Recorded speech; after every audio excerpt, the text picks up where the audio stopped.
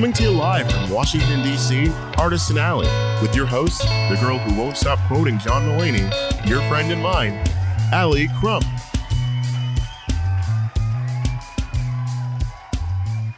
Yep, thanks, Joe. Joe, you really got jokes. All right. Hello, everyone, and welcome to Artist and Alley. My name is, you guessed it, Allie, and this is the podcast where I give you an all-access pass to your new favorite artist. On this episode, we dive into the world of the one and only No Disco. I have had No Disco's music in my heavy rotation since first hearing Thoughts from Your Car, and now, most recently, his mixtape, Who Knew I'd Write Songs About You. We sat down with Chris and talked a lot about this project, how his relationship with music has really formed his own aesthetic, where a lot of his inspiration has come from, and literally so much more. It's a little thick episode, so stick around. The mixtape Who Knew I'd Write Songs About You came out this week. It is a beautifully curated record. It is made to listen in order, front to back, start to finish. Everything really is made with a purpose.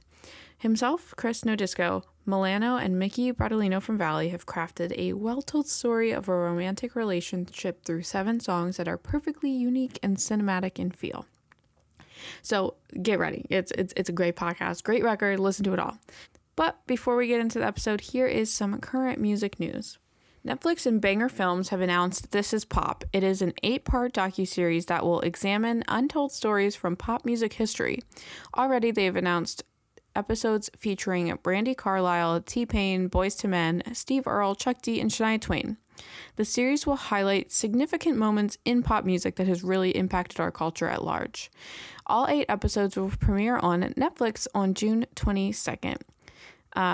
Producer Amanda Burt said, "It's more than the charts or what floats out of a car radio. It is a perfect time capsule of how people were living as it was made, how they danced, loved, cried as it was heard." I am quite excited to see that one. I really do enjoy a deep dive into, things that have really impacted our history. Trigger warning, sexual assault. In an emotional interview during the premiere of Oprah Winfrey and Prince Harry's mental health docuseries, The Me You Can't See, Lady Gaga has reflected on lingering effects of being sexually assaulted as a teenager, then becoming pregnant and struggling to cope with the ongoing abuse inflicted by a producer that she has not named. She quote, "I just froze and I don't even remember, and I will not say his name. I understand this Me Too movement, and I understand that people feel real comfortable with this, but I do not." And she continues to say, "I don't tell this story for my own self-service because, to be honest, it's hard to tell. I feel a lot of shame. How do I explain that I have privilege, I have money, I have power, and I'm miserable?" The whole thing just kind of gave me chills, and this will be debuting on The Me You Can't See on Apple TV. Lastly, singer Demi Lovato has announced that they are non-binary and changed their pronouns to they, them. In a Twitter video early on this past Wednesday introducing their new podcast, the pop singer says they don't identify as either male or female and, quote, "I want to take this moment to share something with you very personal, and over the last year and a half, I've done some healing and self-reflective work, and through this work, I've had the revelation that I identify as non-binary." So congrats, Demi. And I like to give a little bit of music history every podcast, and this one fits so perfectly this week with this week's episode with No Disco. On May 18th in 1999, the Backstreet Boys released their 3rd studio album, Millennium, and it is still one of the best-selling albums of all time with over 30 million copies sold. And finally, I like to give my last 5 like songs on Spotify, just to give a little bit of a glimpse of what I'm listening to. Hopefully it's a recommendation, whatever this looks like for you. Could get weird, but yet we have not had a weird week yet. Dayglow released his album Harmony House, so number 1 on my list is Crying on the Dance Floor. I've really started digging Dayglow. If you listen to the episode with Vea, we talked about Dayglow, and it's very exciting to hear this whole record. Number 2 on that list is Stop Making This Hurt by Bleachers. Bleachers is back. I've bought concert tickets. I've bought the record.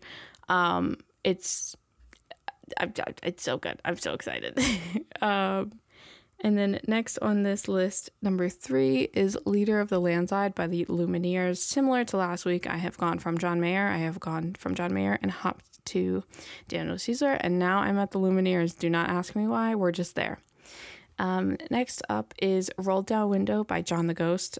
John from the Main has released a solo project recently, and I've finally taken a little deep dive into it, and this song is so good. And number 5 on my list is a song called Crazy for Your Love by Johnny.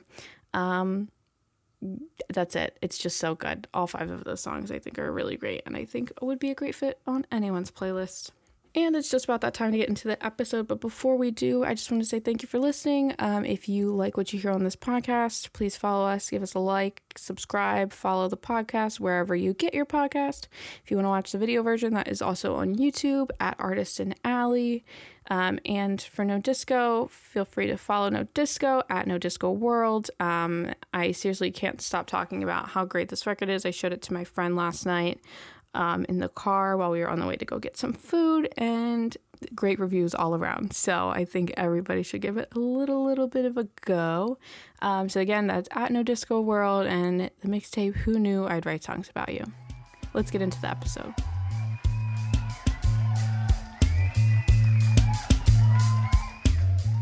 So hailing all the way from the Toronto area, we have No Disco on the show today. No Disco's song tell a cinematic tale of varying degrees of love.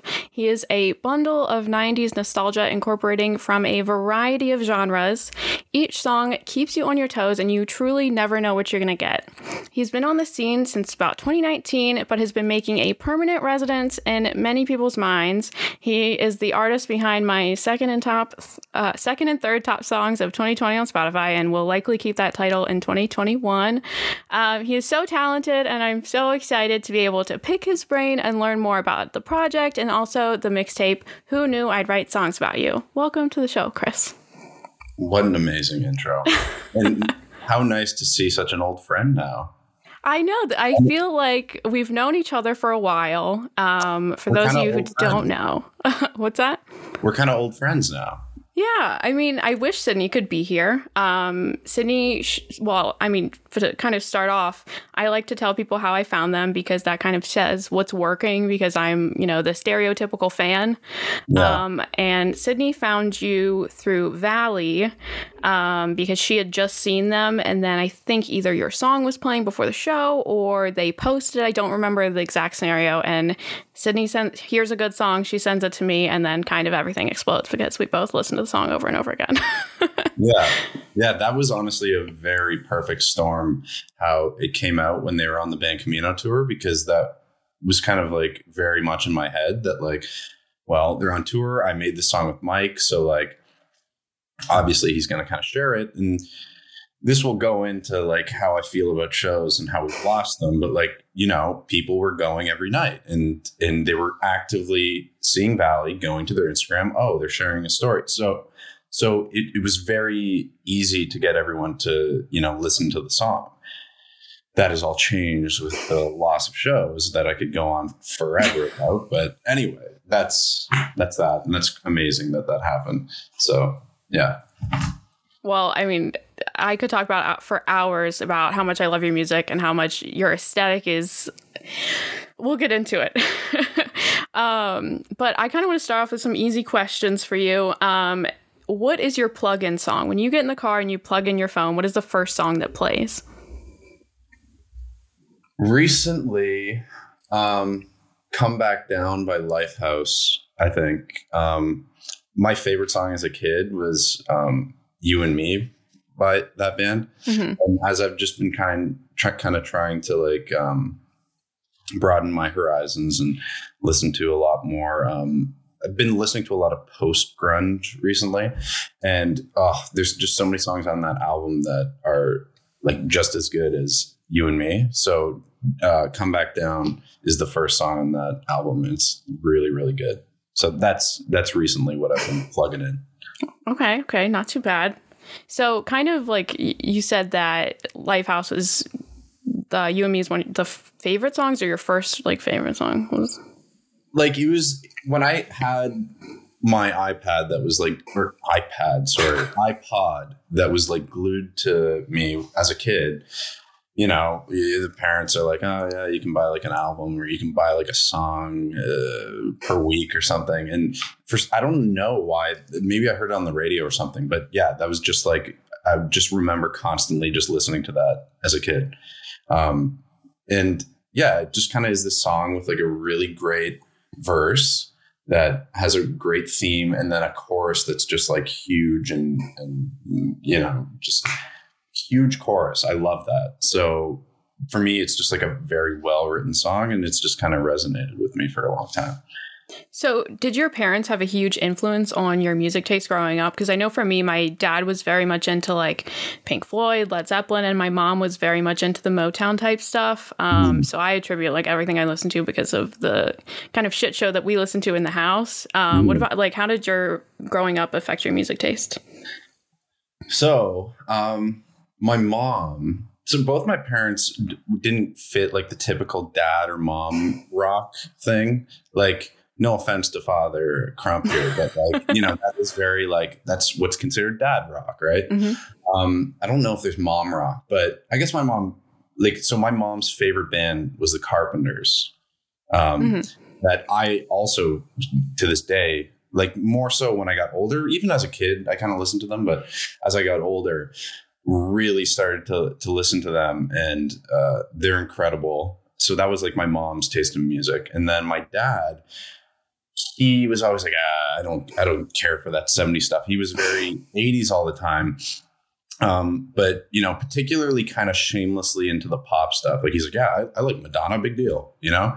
Like, meanwhile, some other guys would be like, yeah, I don't listen to Madonna. Yeah, I like Floyd, you know, like he was very shamelessly about what he liked. And then, you know, I think that's kind of carried on to me too. Like, you know, I very shamelessly like Backstreet Boys and, you know, whatever boy band New Edition is another huge influence of mine, who, in one of the songs I sent you, Second Summer, is, you know, that song is very much just New Edition, particularly Ralph Tresvant's solo album. But anyway, so I think took that from my dad, where it's just like, yeah, I just like what I like. And I was never ashamed or like afraid that like people didn't think it was cool. I was like, I almost find it like thrilling to be like, no, I'll tell you why Backstreet Boys is good. Okay, just sit there and let me just tell you, this is masterful work here. But anyway, that was kind of my situation growing up. How was the music scene? Are you from like dead in Toronto, or are you kind of like in a suburb? Yeah, Toronto is dead. That is, we're locked down again right now. So, you know, that's that. But yes, I am from Toronto. Yeah. So honestly, I never really knew too much about it because I wasn't in it. Like I wasn't in bands before this. I didn't have a solo project that then didn't work. And then I started this. Like this was it. This was everything. This was the thing that started it. So I never really knew anyone in music, or like seriously in music. Like I knew people that like habitually played, who, you know, we're just casually like, yeah, I'll jam, but they weren't like, oh, I'm going to be in a band now. And okay, you're in a band. Okay, but we're going to be in a band that like tours the US and does the, you know, like that was always the only way that I thought of doing music. It could never be like, yeah, I'll play the bar over there. Like it always had to be the big picture thing. But I didn't know anyone.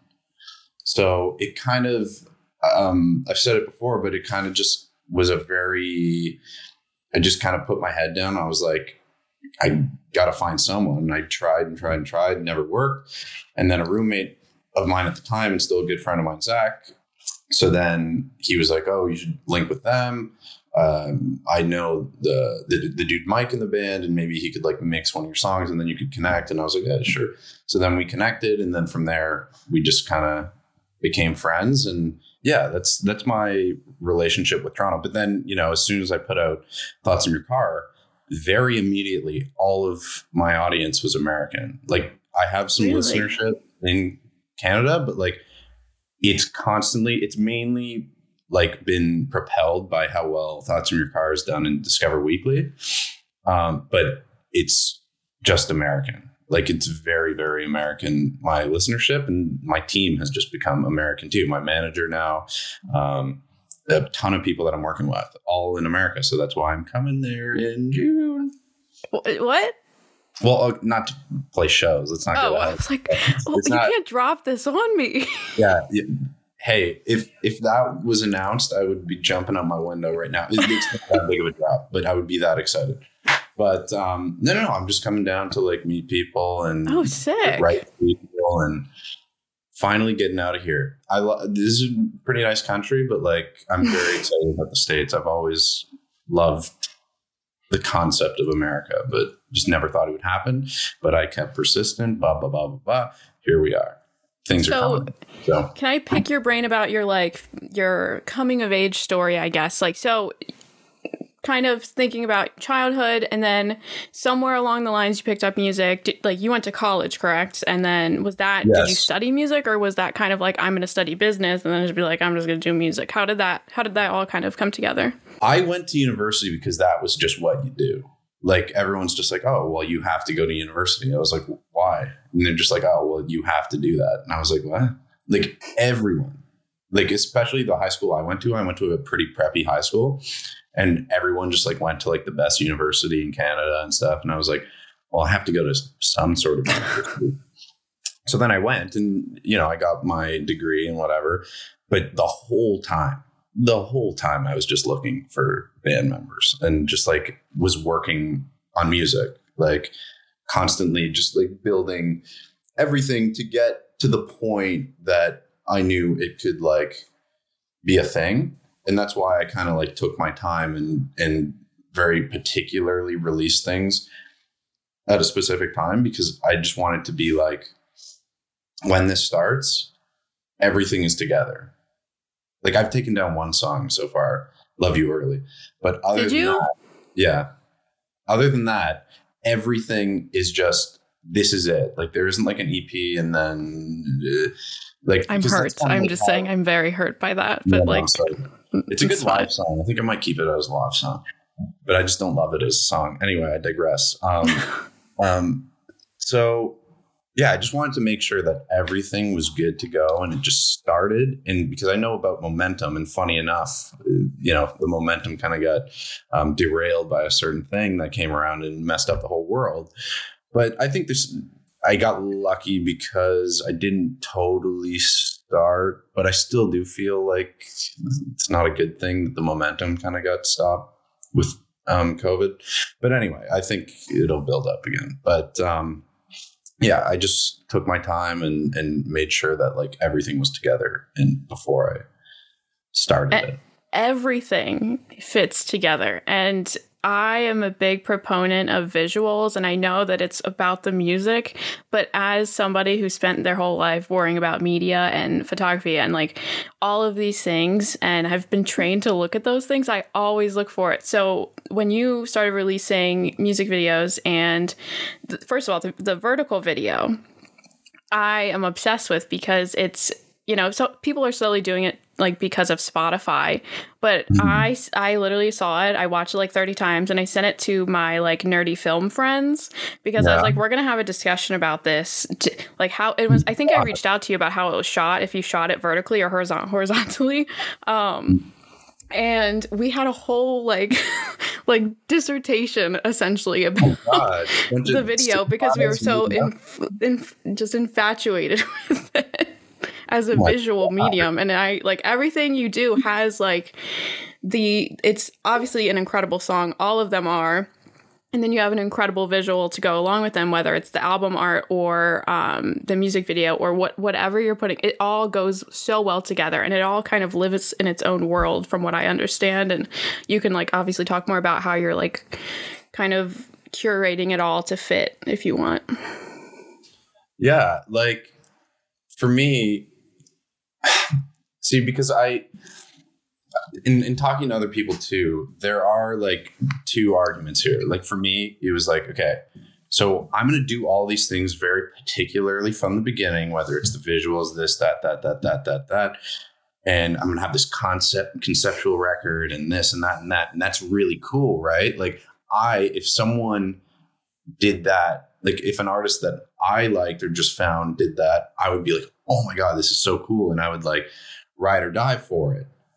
But there is something to be said about like when you don't have the audience yet, there isn't enough people to like take in that work, if you know what I mean. So like one of the things that I've been thinking about recently is like songs have been streaming well. Like I can't complain. Like this has been like a very good like beginning to a career. But there is part of me that was like, was it too soon to be too conceptual and like, you know, could that have waited? Because like, first of all, it couldn't have, because it's very like autobiographical. Like that's literally like what just happened to me. So like, you know, there is that, but I don't know. Like I kind of feel like for me right now, Thoughts of Your Car is doing well, but you kind of need like one song to do really well and to like have people behind you before you drop like a project with like that much like meaning, I guess. Because I think I've always battled with like just doing art because it feels good, but then also doing art to like make a living off of it and like make a comfortable living off of it, which is like what I want to do. So like part of me is like, write like a really accessible song that then gets people to, you know, look at your, you know, like that like serious, like insanely put together project. But the other half of me is like, well, just do what's like totally real to you. So like it's very hard to like navigate it. But yeah. With all that said, like I'm never gonna sacrifice that. Like it's always like the art before anything else, and like it's consistently built, which is good. Like I haven't like lost people along the way, but like, you know, one of the things you have to start thinking about as an artist is like, as much as like the cool visual stuff and whatever I can make, and as tight as my Instagram looks, like I still need to grow it. Like one of the things that I'm stressing with my team right now is like, okay, my visuals are cool, but are my socials growing at all? Like, how am I going to get people to look at how cool this project is? If shows were happening, I wouldn't have that issue, but they're not. So it's either like become e-boy or fall into obscurity, or just like kind of stay with like no growth. And that's been a huge stressor for me because I wanted shows to be the main source of growth and my social media to be complementary to that. But now it's like, that's all you got. You better be an e-boy. And it's like, like, I guess, but like, go pierce my ears and, you know, go get a new wardrobe. Yeah. Like, although my wardrobe's already spectacular, like, I don't know if I need to do that. No. Okay. But you know what I mean? Like, it's just been a very stressful year because, like, you know, even right now, I'm like, okay, do we do another music video? Or, like, do I just start, like, TikToking a bunch to get everyone to, like, look at what I've done already? Yeah. Right? It's really interesting you bring that stuff up because the band I talked to yesterday, and as I release this episode, I think their episode's after you, so I'm not going to say their name. They are like popping off on Reddit live streams, and they have this like whole like setup that somebody switches, and they have like 3 different iPhone cameras, and they have like, I never knew that Reddit was a thing to like, you know, blast your music out on, because I don't use Reddit for that way. I look at like weird theories and like, you know, completely unrelated stuff to that. And the fact that that is another medium to look out for, because obviously TikTok is a huge one right now. And, you know, bands are getting hundreds of thousand followers just off of, you know, we're going to make this song today. And like the growth from that alone is insane. But just in general, music discovery right now is such a weird game because all of the things you said. And without touring and all that stuff, it's like, as a fan of music, like, I don't know where to look anymore, because if I go to TikTok, it's like 90% of the stuff, like, isn't my jam. The other 10% is my jam, but it's like, is it just for TikTok? And then if you go to their music and it's just not consistent, it's really confusing. Well, that's like so many of the conversations I'm having too, right? Is like, especially in this age, everyone can upload music, like literally everyone.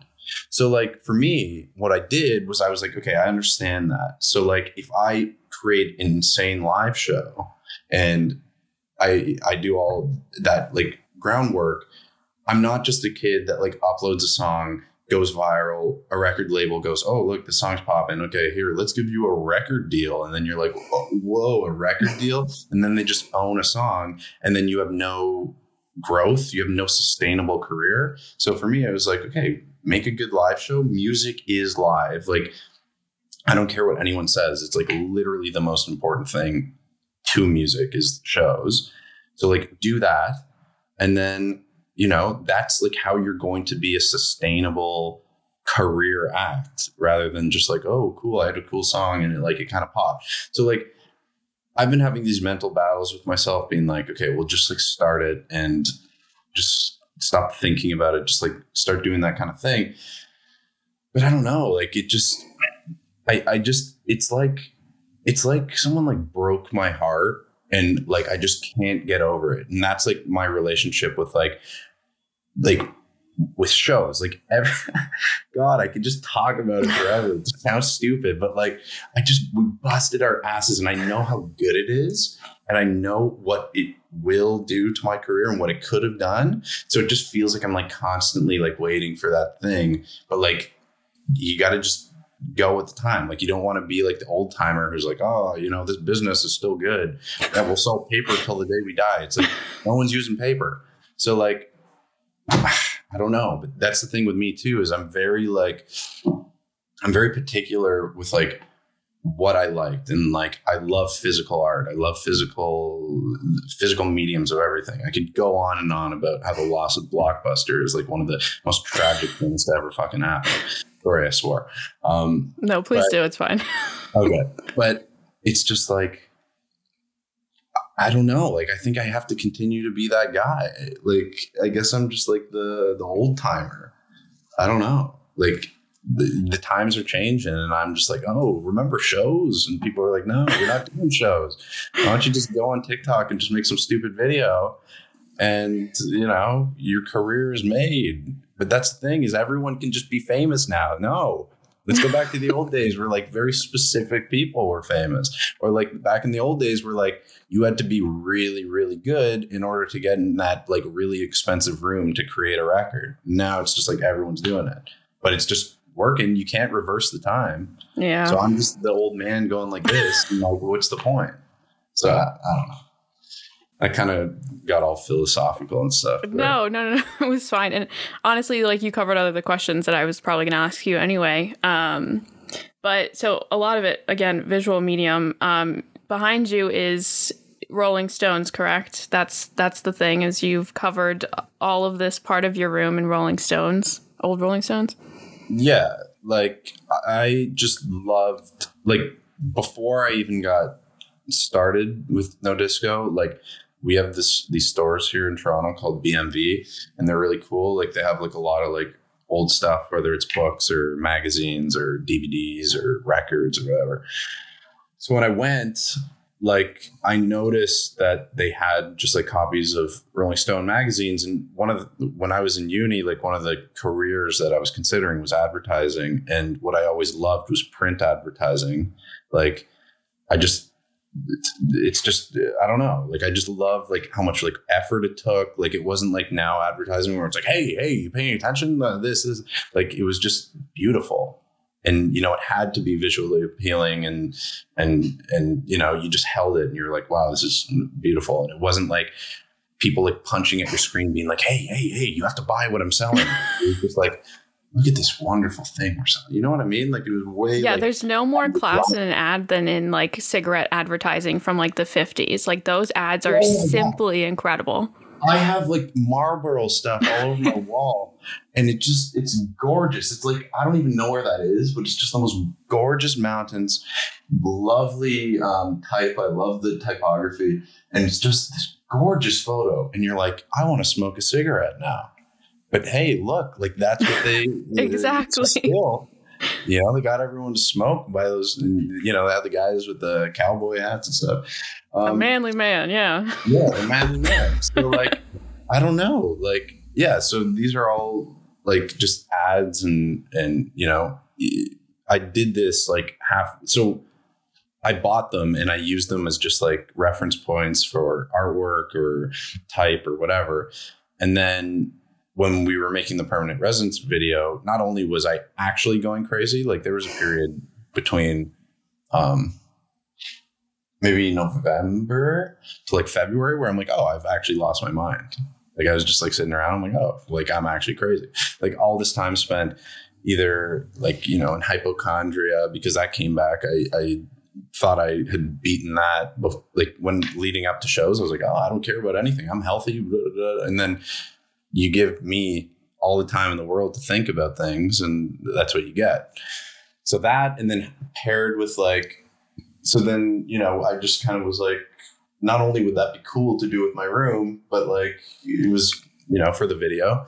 And then I also have the backdrop in front of me from the music video too. The, you know, like the white paper stuff. So yeah, I think having my room actually, like I actually started to go a little bit wacko, but I think I've kind of come back, especially Canada, because it's very dark.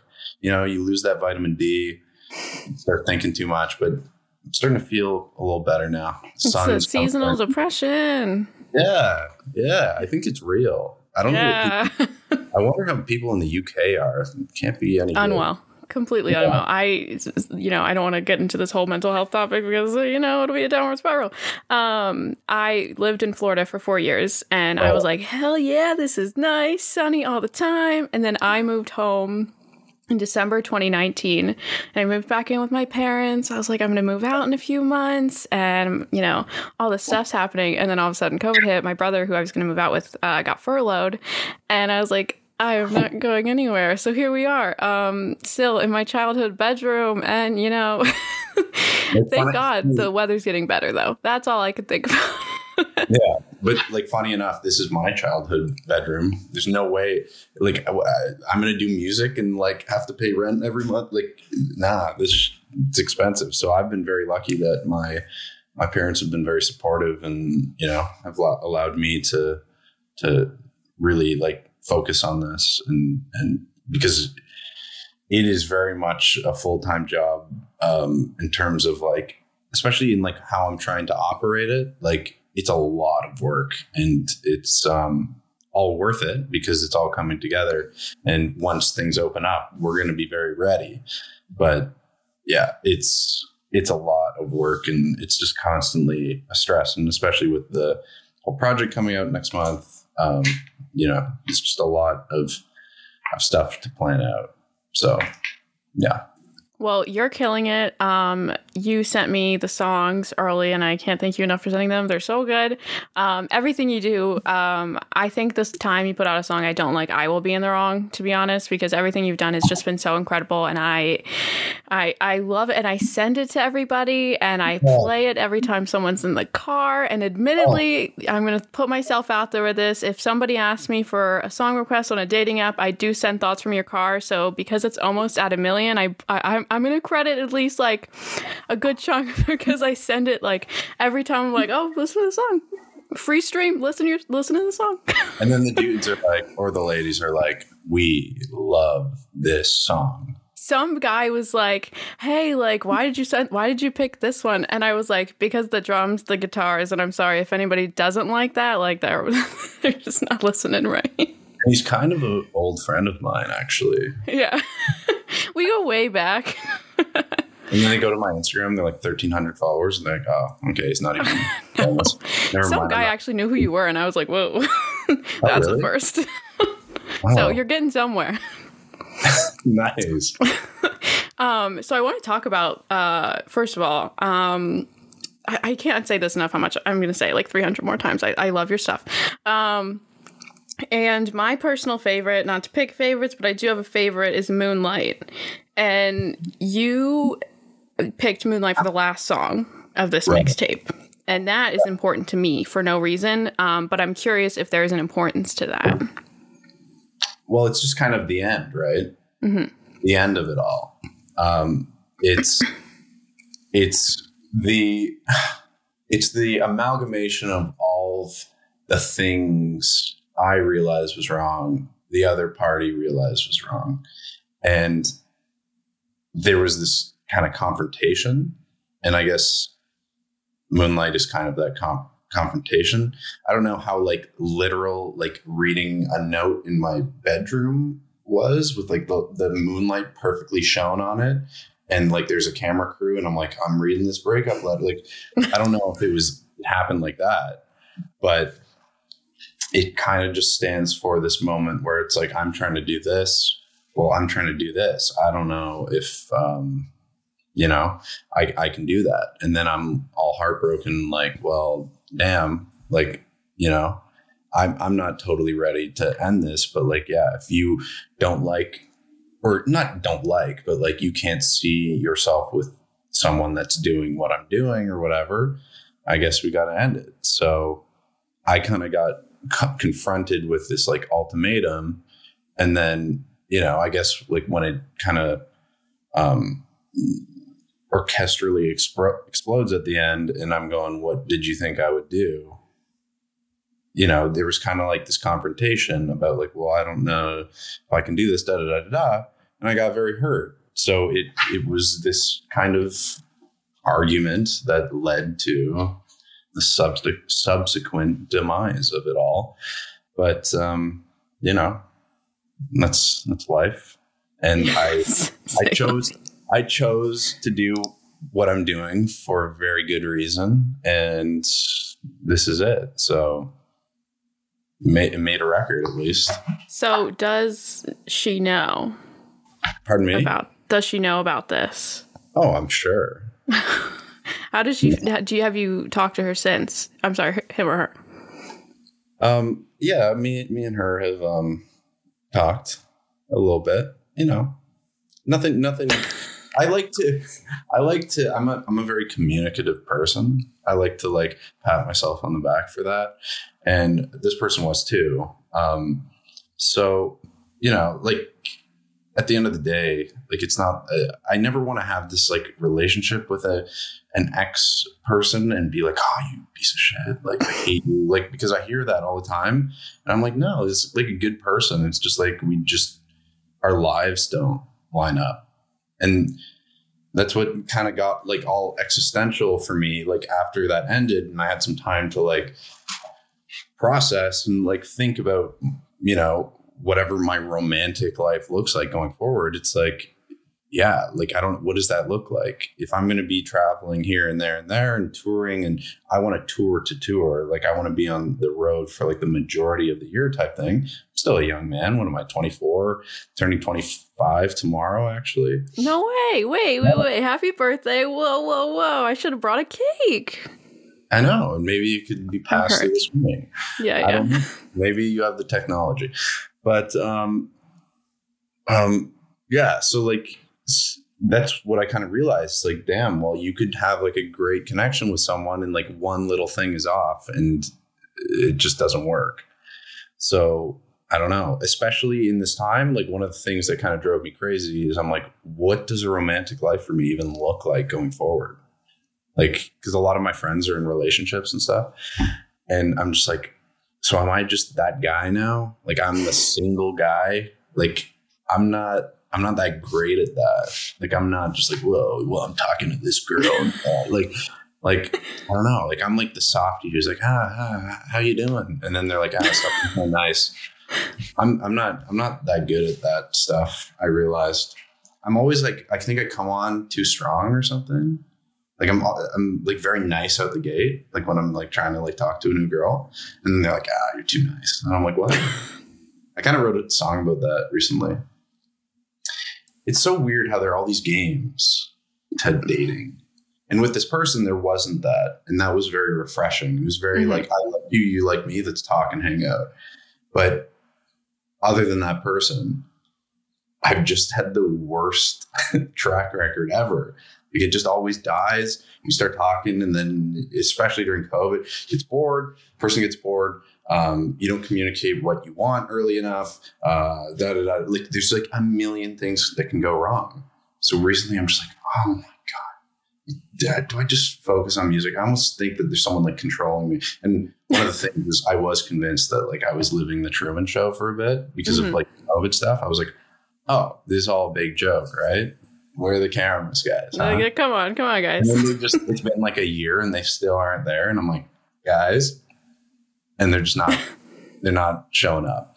So I don't know. I'm just focusing on music, you know, the romantic stuff. Maybe it'll work one day, but right now, no disco. No, disco is the prime time, and that's the love. Yeah. So going kind of more a little bit into that, each song has a different tale, a different, you know, theme in it, to romance, to, you know, this and that. The song, so you said it was Summer. What? Because on the song you sent me, it said, "I Can't Live Without You." What is the name that will be heard after this podcast? Okay, so that song was demoed with Mickey from Valley and Milano, like literally a year and a half ago. Like we had it, and then it was like, it was always going to be like the second last song. But literally until like yesterday, this song had a very inappropriate name as a demo that was like circulating, and people would just like call it by that inappropriate name, which I'm not going to say. And for the longest time, I was like, but then recently it's been like, okay, we have to send it to this industry person. I'm like, well, I can't send it with that name. So I don't know why I've had such a hard time naming that song, but I have. I think particularly because I like to have like very like nuanced names to songs, and usually it comes in the chorus. But in this song, the chorus doesn't really say anything that, not interesting, but like there isn't like an interesting phrase or word in it. So I had the hardest time. And then recently I've been reading this book called The Only Story. By some British author named Julian Barnes. I know his name. But I was reading like one of the paragraphs, and there was something called, like he said like the sweet summer. And then I was like, yeah, it wasn't a sweet summer, but it was the second summer we were together. Because this song, Second Summer, is that conversation previous to Moonlight. It's like, it's very like, it's very like it's very much a story. Like it starts and it's just like, I never know what I'm doing. Would you come with me to Los Angeles? And Los Angeles is just like it's become such a cliche, but I kind of use it in a general sense of like, would you like come and travel with me to do music, or would you be okay with that? Yeah, that's kind of that conversation before Moonlight in My Bedroom. And obviously it didn't go very well. But yeah, it's called Second Summer because it was the second summer we had together. And I just thought that was a cool name, and it kind of rolls off the tongue. So that shit slaps. Yeah. Period. Like that's the sentence that POV, I'm sitting right in the same spot yesterday when you sent it. And I pressed play. I was like up and I was like just jamming. I was like, this is so fun. And I've been like slowly like getting into more of like 90s music just because I love that sound. And like the second I pressed play, I was like, oh, I need to get out of my chair. Like we need to stand up and listen to this song because that's like the vibe. And it might take my favorite spot in front of Moonlight, but we need to listen to some more. But I definitely think it's going to be one of my top songs on Spotify this year once we get there. I hope so. Yeah, it's for me, I was just like, I don't know. I think this is a really cool song, and it is very cool live. Like it's insane live, like especially that bridge where it just goes to the drums, and then like I'm like, hit that snare, bang, and live, it's just like the coolest thing. But I just never like thought of it as like a standalone song. But everyone I show it to is like, yo, this is it. And I'm like, okay, like I don't know. I've realized that I don't know. Like when Love You Early didn't perform that well, but then again, like who was I? So like there's Yeah, who are you? I don't even know. no, but I mean like I don't have a label, I don't have anything, so I'm literally just banking on like having a right playlist, having like a fluke, you know, like when you don't have that infrastructure, it is very much like you don't know what's going to happen. Things have started to build ever since then. And I definitely have way better of an infrastructure now, but until you have a label, like guaranteeing things, it's like kind of a shot in the dark. But, you know, with Love You Early, I thought that was going to be the song. I was just like, that's going to be it. And then it wasn't. And then Permanent Residence, I was so sure was going to be the biggest no disco song. And it's just not doing well at all. And I'm like, okay, I don't know anything, clearly. So with this song, yeah, if it's good, people seem to like it. I don't know. Maybe it will do well. I'm going to try very hard. And like every time I put out a song, I'm going to try very hard to make sure it does well. But that's what's weird about these times. And like, you don't know unless you have like the backing for it. But the other thing that I say to people too is like the other way that songs have like a second life and get propelled is from shows. Because let's say like Permanent Residence isn't a single, but you come and see me live and I play it live and I'm playing it live like 30 days in a row to different people everywhere. Even if it wasn't a song that came up on New Music Friday, they heard it live, they're going home, they're like, holy shit, I heard that live, let me go bump that. But now, like, especially because that's why I'm not doing the full length album thing either. And that's why I'm not, unfortunately, I didn't know if even you would be kind of disappointed, but that's why I'm only doing like 2 songs for the full thing, is because I'm also giving this to people as an listening experience, which is always what I've always championed and loved, is like sitting down and being like, this is now like a new way to listen to all these songs. But it's also because I don't want to just like have songs go up and they don't get the life that they need. Like, especially in this no-show world, Spotify kind of works to just like promote one song when you're putting out a project. Yeah. So I didn't want to put like 5 songs out and then I only get to promote or have one go to like pitching for playlists. And then the rest of them don't get the love they deserve because I'm not touring and I just don't have like the fans yet to digest the whole piece of work. Is that, you get what I'm saying? Yeah, and that answers my question. I was literally going to ask you. I was like, "You've played last time we made out on live streams. I need like I've been waiting on it, and it's not in there, but I will wait longer." Yeah. But, so sorry. Yeah, just to kind of speak on that more. Like, yeah, there's so many songs that are kind of sitting in the vault, but once this is over, we're gonna like demo a bunch of them, and one of them is going to be Last Time We Made Out. I still need to finalize who the female is going to be, but yeah, it's just like, I don't think I would be as concerned if the world were operating the way that it usually does, but especially now, like, I think I'm working on getting on a better cycle of releasing single songs. Like, if it is going to be single songs, I think I need to be a little quicker with it, but yeah, like with no touring, like there isn't like even a way of kind of notifying people of these songs because people are just so passive in how they listen now anyway. So right. I don't know. It's been very hard. It's like I'm just clinging to all these old timey things when like the world's a changing. No, you got to move on, Chris. You got to move on from this lady friend, and you gotta get pushed by a cane because you're, you know, a little boomer over here.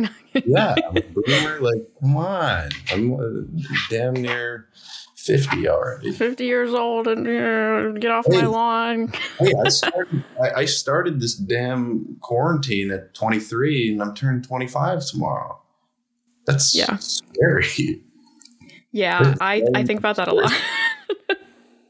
Because I also always kind of had this like I was like, oh, I have to start by a certain age because then you get old and then no one cares because you're old. And then and I was always just like, I manifested that. I manifested way too many things that I shouldn't have. And that's honestly one of them. Like still I'm just hitting my mid 20s now. Like it's okay. But yeah, I very self-righteously gave myself that name, the king of overthinking and fond. It's true. This is a man who thinks a little bit too much. So recently I've started to break away from that. I'm a little less thinky. Hey, teach me those ways because like I need help with let me know your tips and tricks. So it's this thing called booze, right? Okay. No, I'm joking. Okay, I mean like let me just turn around. No, you don't see the 3 White Claws I have over here. No, okay. White Claw. I had one of those last night, actually. Aren't they just like just now getting Canada? Isn't that a thing? Like they weren't in Canada before? No, they've been here since like last summer, but I think they give it to us in like even bigger cans. Like you guys have like the tall Slimmy, and then I think Canadians are kind of like the British. Like we kind of like drink more, I think. I don't know. But like we have like a big can of it. So I don't know. It was good. Good. I'm glad you've had that experience now. Yeah, it was great. It was a good night last night. So I want to talk about touring, and we've already touched on it a ton, but kind of more in a specific optimist sense. Where do you want to go, and who do you want to be with? Where do I want to go? Who do I want to be with? I want to go everywhere. Okay. And who do I want to be with, like in terms of tour? Mm-hmm. I don't know. Like it would be very nice to be with friends. Like I think a lot of touring too like helps with like relationships with the artists. And that's kind of one of the things that I'm hoping to like really expand on this summer. So like a given is like Valley, like they're friends of mine. And we all like, you know, my drummer has been like best friends with like Alex, the bassist, since they were kids. So like it would be a very easy way to tour because like we're all friends and stuff. But like big picture, like, I don't know, like there's so many. And at this point, like I just want to play shows. Like it really doesn't matter. I remember like I did like a Instagram, like ask me anything or something the other day.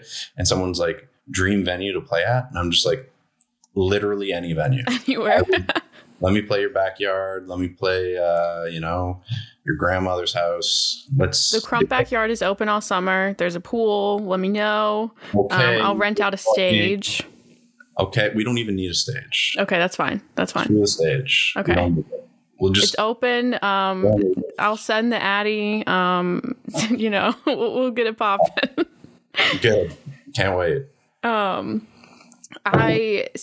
I love concert venues and I love to experience new ones. So I would love to see you at 930 Club here in DC. It's kind of an iconic one here.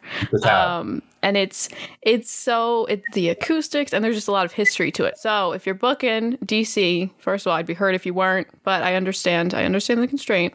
930, you should, it's kind of, I think it's like a 4,500 cap, but. Oh my God. But we can make it happen. Listen. Okay. Fall, couple more songs, some TikTok and some e-boy stuff. We'll be there. Okay. Yeah. There's no doubt in my mind. Not mine either. That's why I'm saying it. Let's see. What else do I have on the plate? You talk a lot about, I did a lot of reading of interviews that you've already done to kind of, make sure I, had my stuff straight. Yes. Max Martin is somebody you talk about a lot. Yes. And I found a downward spiral of looking into stuff he's done because, so Sydney and I love Jack Antonoff, everything he's done. And we kind of did a self-exploration of producers we listened to personally, and they all were connected. All of the pop punk stuff I listened to was connected. Everything was connected in some way, shape, or form. So when I looked into Max Martin, I was like, there's no fucking way. Like, this guy has done everything. Yes. So if you want to talk about you know, why you kind of favor his stuff, and then other producers you kind of aspire and look up to. Yeah, the thing about Max Martin is like, he's just a scientist. Like, I kind of like, so when I was younger, the way that I wrote was very like matter of record. Like, I would literally, like, there wasn't much structure. I would just be like, this is how I feel, and da da da da da. There was rhyming, but there wasn't a lot of structure. So I would play songs for like my brother, for example, who was the biggest critic of mine for the longest time, and he still likes to go like, hey, what about the, you know, everyone has their opinions, right? But anyway, so he'd be like, Chris, it's not very pop. And I was like, what do you mean? I love pop music. Like, I'm writing a pop song. What are you talking about? He's like, I don't know. So then I was like, screw you, man. Like, what the hell are you talking about? So then I just kind of got on this, like, it's not like I was trying to spite my brother, but I was like, well, hold on. Well, let me make sure I get on that. So I kind of just went into this deep dive of, so I also grew up on Backstreet Boys. Like, if people are like, oh, who'd you grow up on? I didn't grow up on Joni Mitchell and stuff. Like, I grew up on Backstreet Boys. I often kind of think that people kind of like front about what they actually grew up on. It's like, oh, Joni Mitchell. It's like, I don't know if you were listening to her when you were 9. Yeah. But you were. But I was listening to Backstreet Boys. And there's definitely a nostalgia factor. But when I went back and listened to it, I was like, oh, larger than life. This song that begins this album, Millennium, which I have a shirt and the vinyl of, is so good. Like, if any band put this out, it would be dope. Like, there's a huge guitar solo that just slaps. The chorus is dope. Everything just hits. There's this huge bridge. And I was like, and this is where like that kind of mentality I kind of alluded to before comes in. It's like, everyone's saying this is bad. Like, I remember when I was a kid, everyone's like, this is stupid. Backstreet Boys is dumb. It's for girls. I'm like, are you listening to the same thing I'm listening to? So as an adult, I was just like, okay, so whether it's a couple of people I really admire are Julian Bunetta and John Ryan, who did all the One Direction stuff. Like, these are dudes like me making great music, but they understand how the industry works. Unfortunately, in many ways, the industry works in like, have a pretty boy, have a pretty girl, have a group of pretty boys, have a group of pretty girls, get some really great songs, and have them be the face of these records that then, you know, touch millions. Not physically, but, you know, more, a different, more, what's the word I'm looking for? It's just in the air, you know? So, and it goes into your soul, you know? So, it does. It truly does. I have What Makes You Beautiful ingrained in my soul. So, hey, One Direction has better songs than that. Let's be clear. I know. But listen, I could talk about that for hours. You do not want to get me started on that. I could too.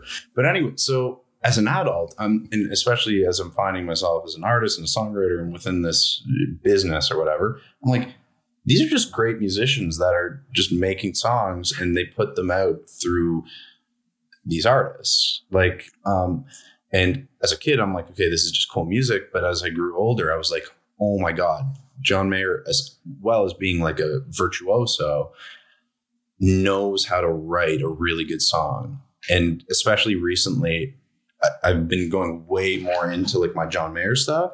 And he's just so much like, I've just learned so much by really diving into his catalog. And I know that he was influenced by like James Taylor, who I've been listening to for a long time and who I love. So like, I don't know. I kind of forget what the question was. I kind of do too, but I enjoy this conversation. Sorry. I could just go over the stuff. But it's just, I just love about Max Martin. Yes. Yeah. I just love the craft of songwriting. And there's something to say whether or not like it's made for little girls or this or that. It's like, hey, little girls love it. And maybe it's because the boys are just cute, and you could argue that they're not actually that good, and it's really just the faces driving all the sales and whatever. But like, I don't know. I'm a 25-year-old guy and I'm listening to it and I'm not just going like, oh, Harry. Like, no. I mean, you can. That's okay. Like, well, I don't know. I never bought into the hype that much, to be honest. oh. Well, that's just me. Oh. I'm just going to pull my Up All Night vinyl out and, you know, prove my hype. Well, I'm gonna pull a vinyl out. You know this record? I just was going to tell you because you talk about Fall Out Boy, or not Backstreet Boys as a kid. Fall Out Boy I got into Fall Out Boy when I was in 3rd grade, and that was weird. Nobody understood it. They were like, why is this like High School Musical, like wearing all this stuff? Why is she walking into Spencer's and buying like an old like brown like rusty like Fall Out Boy messenger bag? But that's the shit I was into in like 3rd grade, which like nobody understood. But meanwhile I'm like listening to From Under a Cork Tree, like what the fuck is my ear, like my ears are going crazy. That's funny you pull that record. Again, like how I kind of have been on about, like, I don't, from a lot of like interviews, especially like people that are like late 90s to like early 2000s, like just you listen to Fall Out Boy and stuff, just like say it. So like I grew up on Fall Out Boy. Like that record was the first album I ever bought on iTunes. I remember, like literally the first album I ever bought, and just amazing. Like, but again, they kind of got this like, their image and that. And it's like, well, just go listen to that. Like, it's really good. The melodies, the lyrics are cool, a little like about nothing or like just very like hard to understand. But like, yeah, I just love that album. The main other one that I really like grew up on was Infinity on High. But that's what I grew up on. Like, I love that stuff. I would love, that's one of my like goals is to like collab with Fall Out Boy sometime. Patrick Stump, me and him on a vocal. Let's go. Need the voice. I loved his solo album, and that's a hot take. What's that? Soul punk. Yeah, and people, first of all, there's a song named Allie, and there's never songs named Allie everywhere, so I was very excited about that. But I loved it, and it got, like, so much flack, because I was like, oh, like, what's he doing? Like, this is, and I was like, what the fuck? This shit is good. Dude, that's what stresses me out. Yeah. Is like, when can I be at a point where I can drop a permanent residence and people are like, this is cool? Like, what affected, like, a Patrick Stump is, like, his whole audience was Fall Out Boy, and then he didn't win over the press either. Like, the press was still like, oh, Fall Out Boy isn't cool. They're like for teens. So then when you put out that more exploratory, like, you know, well-influenced, like, well-produced record, people, like, no one thinks it's cool. Like, you have to convince people that something's cool.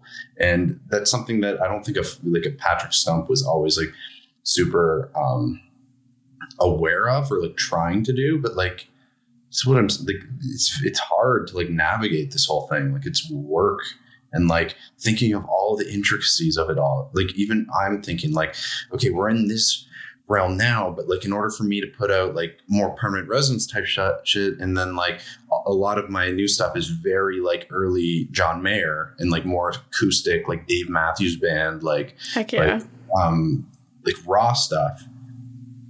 You have the fans and stuff, but now I almost have to convince like the high press to be like, oh, this no disco thing that's going on is cool.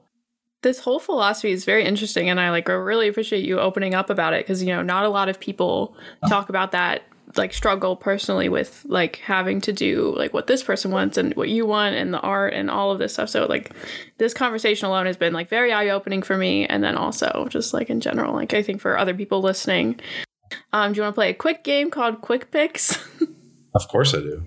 Okay, so I'm going to give you a very specific scenario. I've already picked out songs because, number one, I'll overthink it and take 10 minutes, but also to give you extra time to think about yours.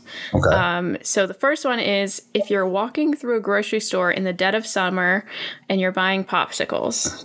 Personally, I chose Semi-Charming Kind of Life by Third Eye Blind because that's very much the do of me buying a popsicle. Yeah. So as soon as you mentioned grocery store, it reminded me again of my iPod back in the day. And I have weirdly vivid memories of listening to Sum 41 is a Canadian band. So their album Chuck, back in the day, God, just me in going to the grocery store with my mom as a kid, in that album, like nothing better. That album's pretty hardcore, but it's great. Okay. Do you have a specific song or just the entire album at the grocery store? Slipping Away, some say. What's We're All to Blame? Okay. All of us believe that this is not up to you. Yeah, it's great. Oh. I saw them live one time and that was fucking nuts. I mean, it was older times. It was probably like 4 years ago, but it was still nuts. They're crazy. Yeah, they have smashes. And like so much of, sorry, I don't want to like derail too much here, but so many of like the pop punk bands, like Sum 41, Simple Plan, like those are all Canadian bands. So like that's what was on the radio. And that's crazy to me that was radio music at some point. What the fuck? Like Sum 41 on the radio, or like Simple Plan was on the radio a lot. Even Fall Out Boy, like Sugar We're Going Down was a radio song. Wow. I think we're moving slowly back towards that, but that's weird how that's coming back. And one of the songs, like the song that's going to propel the next era, which I won't say too much about, but has those influences in it. So, incredible. Anyway. So this one is a kind of funny one. You're on the way home from a date with the person in the car and it went terribly. What are you playing on the aux? I chose Hot Girl by Meg Thee Stallion to remind myself that if it went bad, there'll be another one. There will be another one to show no disco to. Yeah, right? Exactly. So did this date go bad because the person like yelled at me and they're like, "Oh, I hate you. You're a piece of shit," or was it just kind of like, "Oh, we didn't connect"? For entertainment value, it was an argument. It was yelling. And she gave me a note. She gave you a note. You read the it. Note that she gave me through the moonlight in my bedroom. Yeah. No, okay, but she gave me a note. So she was. We had an argument. Okay, so then if that's the case, what would I listen to? How about I Don't Care by Fall Out Boy? I don't there we know go. Pop punk thing. Yeah, honestly, that's a good one too. So the last final one, for my explanation award in general, for you, your first Grammy, you're celebrating on the ride home. There's limousine, it's popping. What are you playing? Oh, I chose Trophies by Drake. Okay. Yeah. Oh yeah. Okay. I think I would go with Time to Party by Craig David.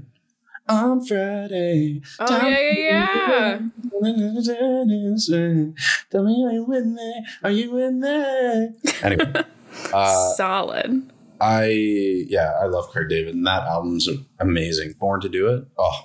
Oh man, that man's vocals, like crazy. But yeah, I think that like there would be way bigger of a playlist than that, but like just playing it. Yeah. Okay. There's only 3 of those. Yeah. I don't, my brain would kind of implode if I thought of more just because they're very specific. You're welcome to come up with one if you got one. I can't think of a scenario. That's okay. So I have a question from Sydney.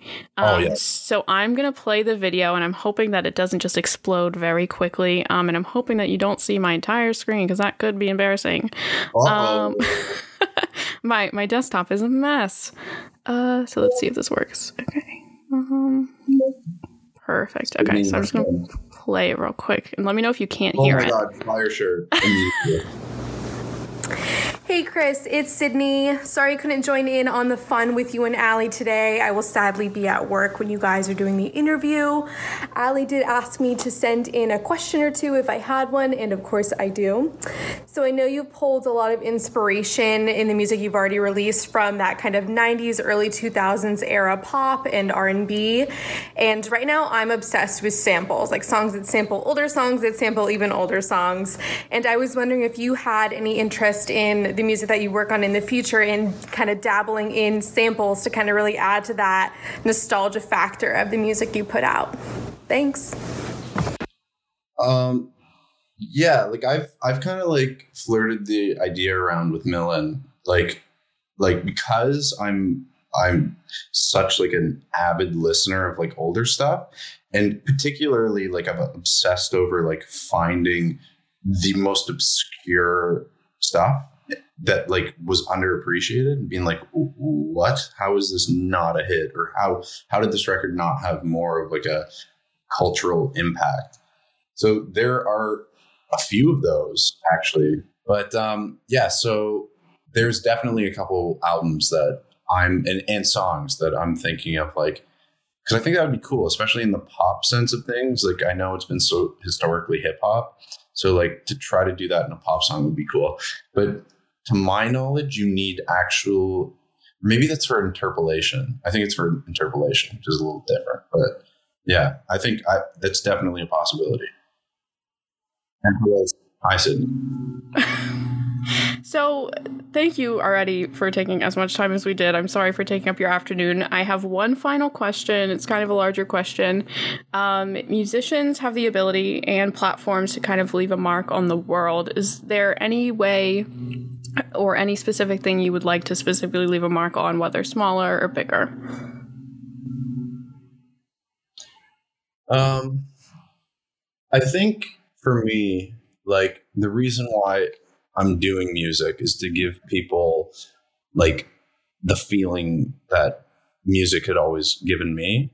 And I think that's particularly why I took it so to heart with shows, is because one of the feelings that I always loved, but I was trying to chase for giving to other people, was like, I would go to shows, and when it was a good show, I was just like, oh my God, what is this? This is like the best thing ever. Who are these people? Who are these, like it was like an experience, and it like brought me to like I like the idea of coming into this space and just like feeling like this otherworldly thing was happening on stage. Like, I like the idea of these people being like above. I don't know how to explain it. Like, I think it's just a very cool feeling that I always like. Like, it's like these people are just like, in the show, and the music and everything is just like, it was just such a like full experience for me that I was like, I need to give people that same feeling,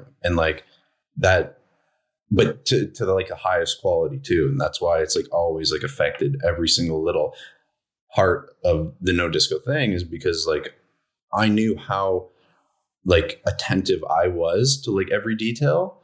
So like, not only with the artwork and the records or whatever, but with the live show, like my drummer is an incredible talent, as well as my guitarist. But with my drummer, he is an incredible like music director. So we're very closely working together to like make it this whole experience from the beginning. Like, even like one of the things that we always talk about is like, even if you're an opening band, if you're capable of putting on like the biggest show, don't hold back on like all those tiny little details, like putting you know, like having an incredible intro and interludes and just a beautiful, like cohesive, like professional show. Like, that has been, everything has always just needed to be that put together, because I want everyone to like feel the passion that's in it. And like, even like the CDs that I'm making for this project, like they're very like detailed, and every little thing about them has been thought about. And when I do vinyl, I am the biggest vinyl dude around. So like, I don't want to give people like a product that like doesn't live up to my standards, because I'm picky about like how good, if it's a gatefold, how good the left sleeve is. Like, for example, the Bon Iver record is a very good example of a well-crafted vinyl where it's a gatefold, but that motherfucking left side is hard cardboard. It's not some flimsy little thing that it looks like a piece of shit and whatever. Like, everything is going to be dialed in, and that's because I care about that. And whether or not someone cares, like even if the, you know, consumer is like, the fan or whoever buys my art, who's kind enough, is like, oh, I don't care like what the hell the vinyl is made of. Maybe they don't, but then there's someone like me out there that's like, he did that, because that's what matters, right? It all matters. Like every little thing, every little small detail that you put into something. It's oftentimes like you think like, oh, someone's not going to catch it, but like I've always known that I catch it, so like I got to be careful, and I'm always like, can't miss one little thing, because then that one person that kind of consumes like me is going to be like, hey, this isn't cool enough. You didn't do it well enough. And then I have this internal breakdown and I start crying and I enter this room again for months. And then there's more stuff. It's the entire room at that point. It's the entire room and my hair is down to here. And it just becomes that. We don't want that. So that's why we dial everything in. That's what we say. Me and or Chris Borges, my wonderful videographer and photographer, it's dialed in. Wow. Well, thank you so much for all of your time. Hopefully this was an all access pass to someone's new favorite artist. Chris, thank you so much. Thank you. And Ali, you are an incredible interviewer, and this is a great platform, and I'm excited for you. And I'm excited to meet you and Sydney in the future, and then you'll see this thing that I'm talking about, right? Which is cool.